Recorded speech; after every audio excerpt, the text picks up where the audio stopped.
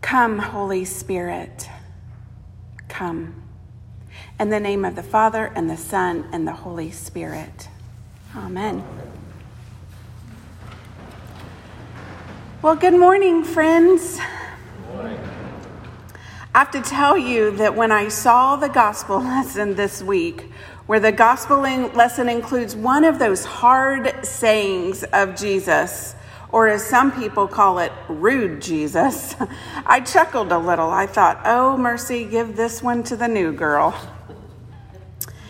At first glance, we wonder what in the world Jesus is doing here. Why would Jesus say such a thing, calling her a dog? What in the world is he doing? How rude. But I also think something really awesome is happening in the Word today. This morning, we get to experience some of Jesus's full humanity and full divinity. We hear Jesus speaking in a way that we're really not used to. We see Jesus put his fingers in the deaf man's ears, and we see Jesus spit and touch the man's tongue to fix his speech. I can't help but wonder if that's where our parents got it from. I don't know about you, but when I was a little girl, if I had something on the side of my mouth or on my face, my mama would say, "Come here, sis, you got something." Spit on her hand and wipe it off with her spit. Maybe I'm alone here. Maybe not. I think spit's probably one of the biggest cleaners we have as moms. So let's start at the beginning with the Syrophoenician woman. Mark tells us she's a Gentile of Syrophoenician origin. You see, I think that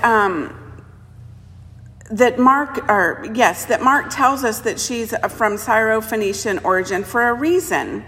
Syrophoenicia is not a candidate region for 90210, if you know what I mean. The pretty people do not come to be a residence there.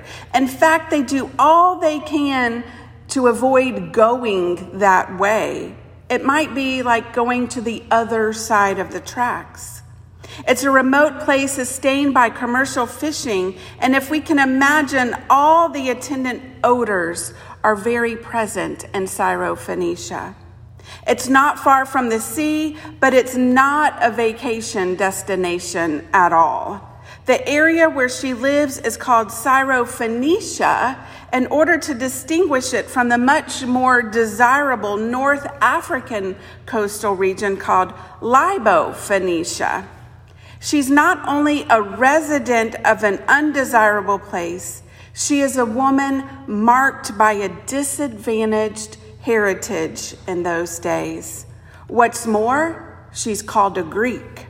To be called a Greek in that time and place is not necessarily a statement of heritage or language, not a compliment at all. It tells us that it's more about her religious roots or lack of them. It's not, like I said, I'm so sorry. It's not a compliment. So in Greek means that she's anything but Jewish. She's a Gentile and one that Jews regard as unclean.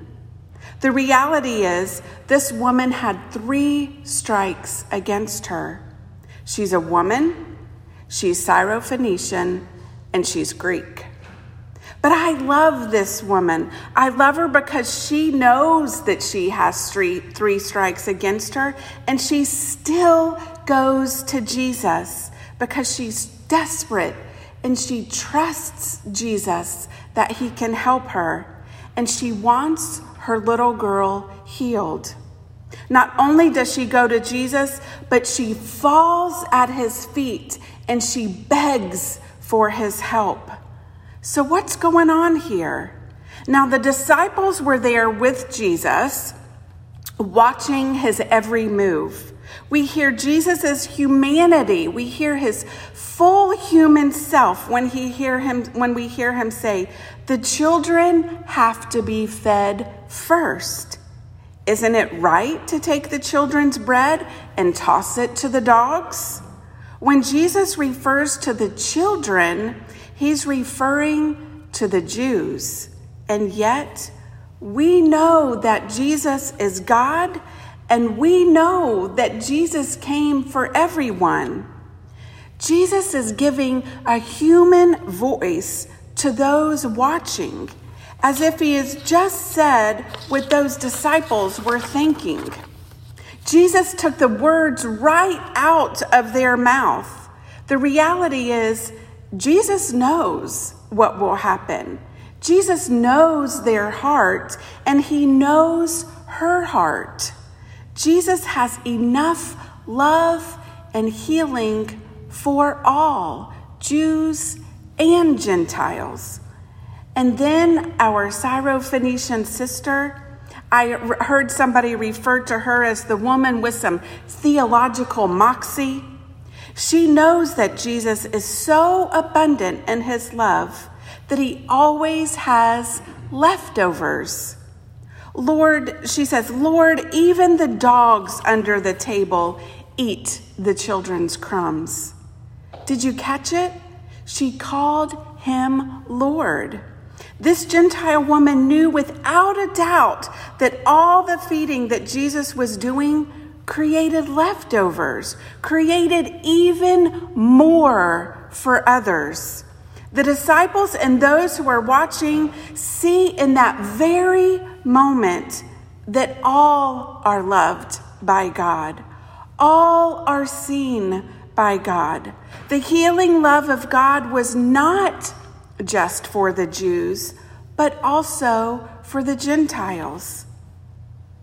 And then Jesus, who I think it sounds like a game show host, and in the Common English Bible, I like the version that it says, after she says that, Jesus says, "Good answer. Go on home. The demon has already left your daughter."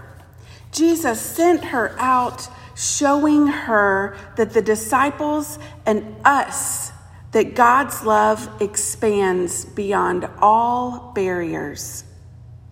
And then just as the woman came on to Jesus on behalf of somebody else, we move down to the Sea of Galilee and we read about where people brought a deaf man with a speech impediment and begged Jesus to place his hands on the man for healing.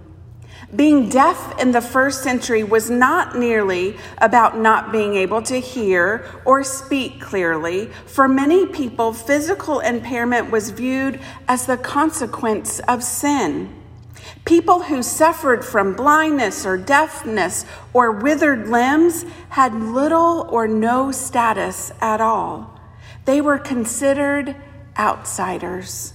In those days, people were afraid of physical difference and did not understand the biology of birth defects like we do today. When Jesus healed these types of people, he not only healed their physical problem, but the healing that Jesus gave them restored them back to community. Jesus took the man by the hand. Maybe he took him to a little quiet spot and he put his hands and his fingers in the man's ears, and then he spit on his fingers and put them in the man's mouth. Took a deep breath, looked up to heaven and said, "Ephphatha, open up." If you see it in the text, you will see the word ephphatha is italicized, as if Mark has put a neon blinking sign around it. It's important for us to see that. Jesus says those words to the man who needed healing that day. But it also made me wonder how the Spirit of God is calling us to open up today. Ephphatha, open up. Let your ears be open to Christ's words of forgiveness for your sin. Ephphatha, Open up. Let your eyes be open to see the opportunities God is making available in your world today. Apata, open up. Let your mind be open to new ways of thinking about what will expand your understanding of God's will for you and for others. Apata, open up. Let your mouth be open to share with friends what God is doing in your life. Apata, open up. Let your life be open to the movement of the Spirit, open to release you from whatever is scaring you, stopping you, holding you back, becoming the person of God that God is calling you to be. In both of our healings today, we find people who came to Jesus on behalf of someone else. First, we sat in the house with Jesus and the Syrophoenician woman and listened in as Jesus revealed in a hard way, but he revealed it, that he came for all of us. He didn't even have to be in the same place when he healed her little girl. He healed her from afar. And then we traveled down the region to the southeast of the Sea of Galilee to find a group of people who brought Jesus, a deaf and mute man, to be healed. And Jesus used his touch to heal that man. Have you ever noticed that Jesus never heals in the same way in the gospel? There was no standard method for Jesus, no how to heal the sick that he used, no handbook. He came to earth to enter into our lives, to heal us by his words and ultimately with his body and his blood. And now, as we prepare to be fed with that same body and blood given to us that we may forever live in him and he in us, I'm reminded of that beautiful prayer of humble access, which includes some of the language that we hear this morning in the gospel lesson. Please pray with me. We do not presume to come to this table, your table, O merciful Lord, trusting in our own righteousness, but in your abundant and great mercies.